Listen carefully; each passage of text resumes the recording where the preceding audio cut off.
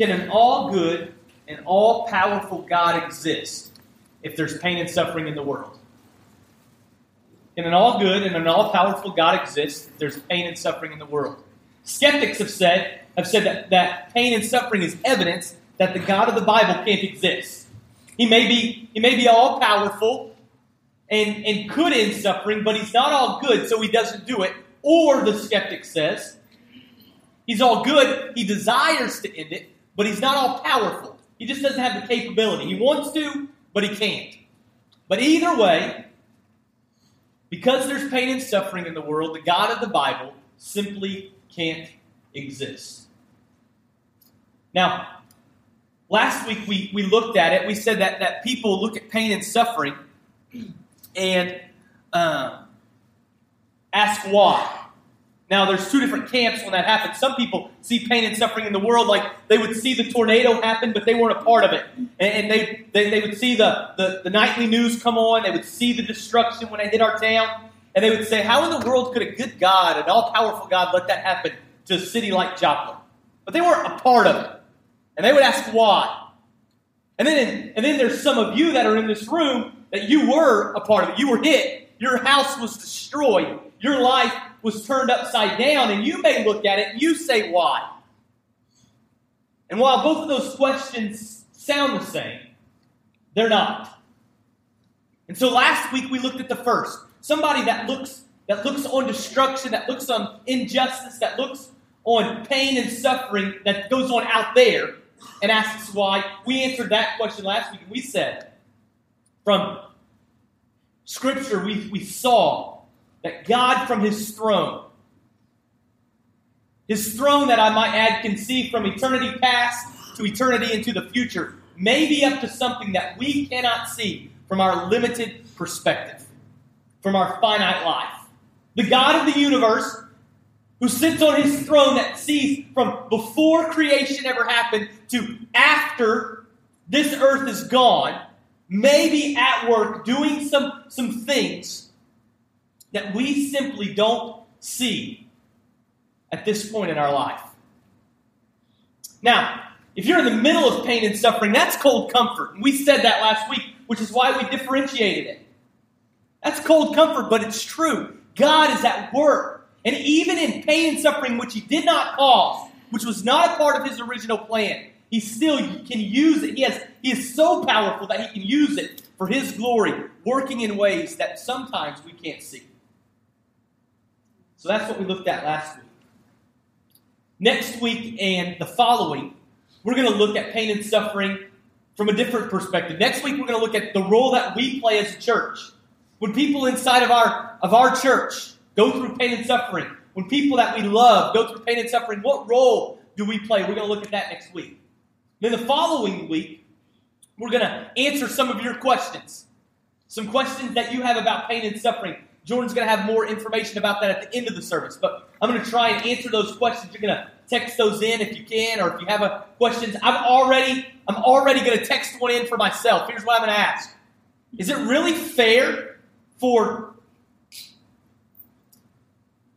infinite pain and suffering to result from a finite life?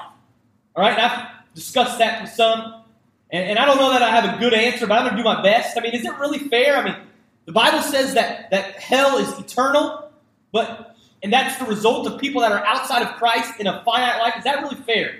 I'm going to try and answer that question. I'm going to send that question in to be answered, and see if I can answer it. Some of you are like, man, let's answer that today. I'm not ready. I don't know the answer yet. But I'm going to ask it. I'm hopefully going to answer it. So we're going to hopefully have you text in some questions. We're going to answer those in 2 weeks with regards to pain and suffering. But today, we're going to answer the question why again. But why in the midst of suffering? Why would God allow me, in the midst of pain, in the midst of suffering, why would God allow me to experience that? To walk through that? God, what are you up to? Why am I hurting so bad? Now, before we jump in, I want to remind you, I said some people that say, well, a God like that can't exist. The God of the Bible can't exist because of pain and suffering. I would just remind you, I don't think disbelief in God helps your cause at all. I mean, after all, we all look at injustice in this world. We all look at the strong eating the weak, and it makes us angry. We all see nations, bigger nations, gobbling up smaller nations, and it makes us weaker nations, and it makes us mad. We see migrants that are leaving war-torn countries, headed to another nation right now that will not let them enter. And I'm not trying to get political, but that's injustice, and it makes a believer, or it should make a believer, angry. We all look on injustice, and it fires us up. And the question I would ask is, why? Why? I mean, after all, if there's no God, that's just the way that it is. So if you're here this morning and you're going, yeah, that God can't exist, the God that you're talking about can't exist, I don't think disbelief helps your position at all. Because we all look on injustice. And it makes us angry. And Martin Luther King Jr. from Birmingham jail said that's because of a greater law, a bigger law, a law from a higher power has been seared on our heart, has been given to us, and that's why we look on injustice. It makes us mad. We look at pain, we look at suffering, and it infuriates us. So why would God allow us to suffer? When I've had the privilege as a pastor to be a part of people's lives in their darkest hours, as a youth pastor and as a senior pastor, even more so as a senior pastor. I've had that chance, the privilege, really, of walking with people. And the greatest advice that I've been given and would probably pass on from experience is, in the midst of somebody's pain and suffering, is just to be present. I mean, you don't offer a theological answer. You don't really offer anything unless you're asked. Otherwise, you just keep your mouth quiet and you be present. Now, that would make for a weird few minutes here, so I'm going to offer a little bit more than that this morning. But in a practical sense, that's what I would do. If you invite me in to your darkest hour as you walk through difficult days, as a loved one begins to pass away, I'm going to show up and I'm going to keep my mouth quiet. I'm just going to be there. That's what I would suggest as well. You don't have answers. They don't need answers at the time. They just want to know that you care. That won't work again for this morning. So I just want to offer you three things from the Scriptures that I hope will be of hope to you as you walk through pain and suffering, which is inevitable in this life. Number one is this. One of the big themes of Scripture that you see throughout is that God is close to those who suffer. In your darkest hours, in your darkest days, He is close to you in suffering. Now, this week, I was thinking about that. I was actually in my car. I was headed on to 249. And I don't know why it came to my mind as I was coming across there, but I realized how true this was, or this is. And I also realized how little I have experienced it. Mainly because my pain and my suffering in this life has been very limited. I haven't had a whole lot of loss by God's grace in my life. And even more than that, I've lived in a very prosperous country. So much so that many times I think we sit in the United States of America today and go, how much better could heaven really be? I mean, I got the United States. I got more resources at my disposal than ever before. But much of the world would hear this truth and go, thank you. Even though I'm kind of, revealing maybe too much information, but even though I would go, I don't really understand this because I haven't been there before. But some of you may have been, and I guarantee you most of the world has been. Down and out, lowly, in pain and suffering, and the theme of the Scriptures is that God is close to you on those days. There's some verses in Psalms and Proverbs that reveal that. Proverbs 14:31. We have that. Proverbs 14:31. It says, "Whoever oppresses a poor man insults his maker, but he who is generous to the needy honors him." Another one is in Psalm 68:5. It says, "Father of the fatherless." This is talking about God. He's the father of the fatherless and protector of the widows. is God in His holy habitation. God says when you lose something, when you lose a very meaningful relationship, the Bible promises, it gives us this promise that God steps in personally and fills the gap for you, for the lowly, for the pain, or in your pain and in your suffering. Another one, Psalm 34:18, it says, "The Lord is near to the brokenhearted, and He saves the crushed in spirit." The first truth this morning is that in your darkness, on your darkest days, in your pain and in your suffering, God Himself promises to be close. But He doesn't stop there. Second point is this. It wasn't enough for God to be close. I mean, we live in a very real world with real brokenness. And into that, God sent His only Son, slipped into the sandals of humanity, and experienced brokenness and pain and suffering Himself.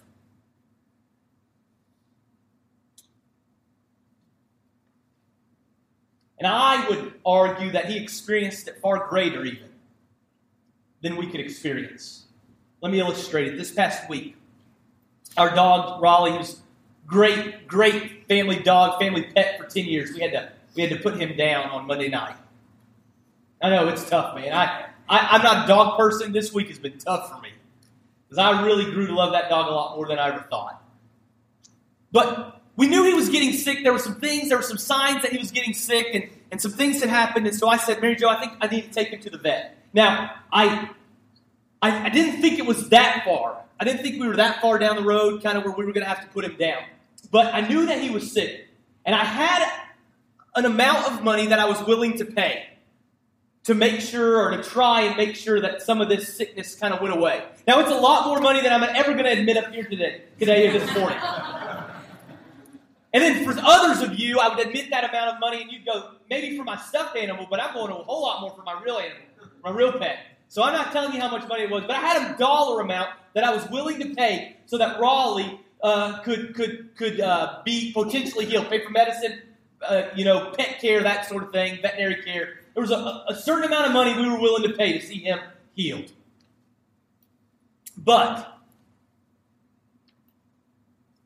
if it was Molly Kate or Grayson, one of my two kids, or even Mary Jo or myself, there's no way we would head to the doctor and say, as long as it's this amount of money or less, I'm willing to pay for it.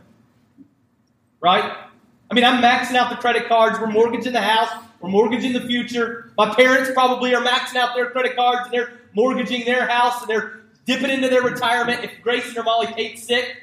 I mean, there's no limit to what we would do, or at least try to do, to make sure that Molly Kate and Grayson, or Mary Jo or myself, get the care needed so that we could recover, so that we could get the medicine needed to get well again.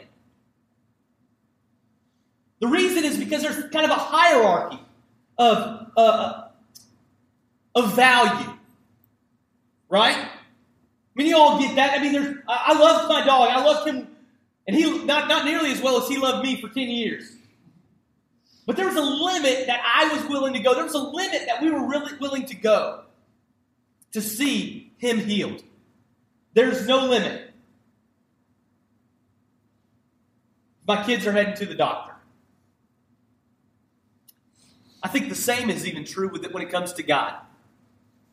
When Jesus slipped into the sandals of humanity, the suffering and the pain, the agony, the darkness that he experienced could never really truly be on the same... We could never know that pain and suffering on the same level that he experienced. Not because of our value per se, but because he had access to the Father. He had access to God that was simply different than the access that you and I have. So the pain and the suffering that he experienced was far greater, and yet he endured it. He didn't come as an emperor or as a ruler. He came as a carpenter. He came born in a manger. And he suffered and he died. In anguish, pain, suffering, and despair. You know the story, but I just want to remind you to read it for you in Matthew. Matthew 27:46, it says, Then the soldiers of the governor took Jesus into the governor's headquarters, and they gathered the whole battalion before him. And they stripped him and put scarlet robe on him, and twisting together a crown of thorns, they put it on his head and put a reed in his right hand. And kneeling before him, they mocked him, saying, Hail, King of the Jews! They spit on him, took the reed and struck him on the head. When they had mocked him, they stripped him of the robe and put his own clothes on him and led him away to crucify him. As they went out, they found a man of Cyrene, Simon by name. They compelled this man to carry his cross. And when they had come to a place called Golgotha, which means place of the skull, they offered him wine to drink mixed with gall. But when he had tasted it, he would not drink it. And when they had crucified him, they divided his garments among them by casting lots. Then they sat down and kept watch over him there. And over his head they put the charge against him, which read, This is Jesus, the King of the Jews. Then two robbers were crucified with him, one on the right and one on the left. And those who passed by derided him, wagging their heads and saying, You who would destroy the temple and rebuild it in 3 days, save yourself. If you are the Son of God, come down from the cross. So also the chief priests with the scribes and the elders mocked him, saying, He saved others. He cannot save himself. He is the King of Israel. Let him come down now from the cross, and we will believe in him. He trusts in God. Let God deliver him now, if he desires him. For he said, I am the Son of God. And the robbers who were crucified with him also reviled him in the same way. Now, from the 6th hour, there was darkness over all the land until the night. And about the 9th hour, Jesus cried with a loud voice, saying, Eli, Eli, lema sabachthani. That is, my God, why have you forsaken me? It's on the cross that we see the ultimate wonder. On the cross, sufferers finally see, to our shock, that God also knows what it is to lose a loved one. God's ultimate answer for suffering was not an explanation. It was the incarnation. He sent his only Son to suffer and die. And he experienced loss that day.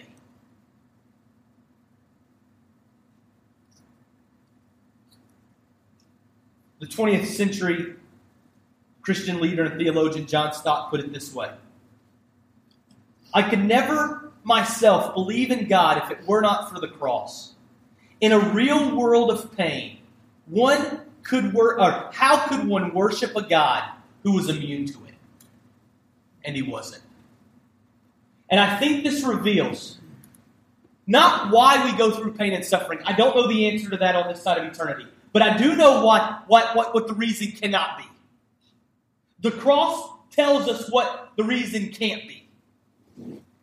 It can't be that God doesn't love us.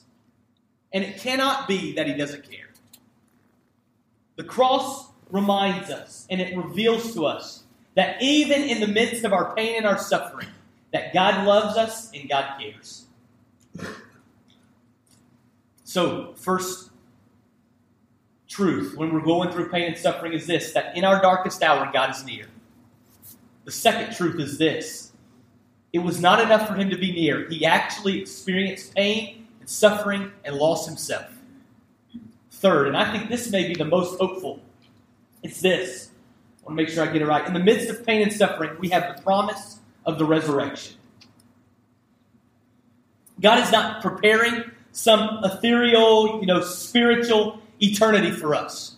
He is promising a real resurrection. A real new whole life that is to come. He is offering us completion of what is broken here. When our lives are cut short, when things go poorly, when pain and suffering hits, the resurrection is a reminder of the hope that is to come. 1 Corinthians 15, 12 through 14, it says this. But if it is preached that Christ has been raised from the dead, how can some of you say there is no resurrection of the dead? If there is no resurrection of the dead, then not even Christ has been raised. And if Christ has not been raised, our preaching is useless, and so is your faith. Whenever I do a funeral, and I go to the graveside with a family, I'll stand there and I'll say, look, we're putting your loved one in the ground, but we're not burying anybody if they know Christ. If they know Christ, I always say we're not burying anybody, we are planting. And the reason I say that is because there is a hope that one day he or she will rise out of the ground, if they know Christ, will rise out of the ground with a new body on the new heaven and in the new earth. We're not planting, we're not burying anything. Because when we bury, there is no hope. But when you plant, there is the expectation, there is the hope that one day there will be something that comes out of the ground there. Every springtime, farmers, they take seed and they put it in the ground. And they don't do it because they think it's going to stay there. No, they do it because they have the expectation, the hope, that in a few months they're going to be able to harvest the crop that they planted. And that's exactly what we believe as Christians. That's exactly what the Bible teaches us. That when we are, as believers, are put into the ground, there's the hope. There's even the expectation that we will rise with a new body in the new heaven, on the new earth. And it will be a body that can never, ever, ever be touched by sin, by death, by pain, and by suffering. We were buried in mortality, we will rise again in immortality. And pain and suffering, death and sin can touch us no more. In the midst of our pain and in the midst of our suffering, in the finite time that we are in pain and in suffering, this is a great hope. There is coming a day that you will face this reality no more. You will live immortal alongside, ruling and reigning alongside Jesus himself. That's a great hope for us to have. I'm not a big fan of the Lord of the Rings. Jordan's going to set this up far better than I ever could here in just a minute. I'm not a big fan of the Lord of the Rings. I won't even say this guy's name right, but I came across this quote this week. I think it's awesome. Some of you are like, I'm never listening to you again. I cannot trust you if you don't like the Lord of the Rings. I'm sorry. I do the best I can. I came across this quote, and I thought this was awesome. Gamgee, am I right, Jordan? Gamgee, Sam Gamgee, wakes up thinking that everything is lost and discovers instead that all his friends were around him. And he cries out, Gandalf, I thought you were dead, but then I thought I was dead. Is everything sad going to come untrue? And according to the Bible and the authority that it is, that's exactly right. Everything sad will one day come untrue. Let's pray. Father, in the midst of pain and suffering, it can engulf us, overcome us to the point that it's difficult to take another step. But Father, your word reveals that you're with us. You experienced suffering far greater than we ever could. And you offer a hope to come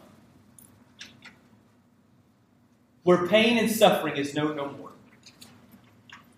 Everything sad will indeed be untrue. And that we place our trust in Jesus' name.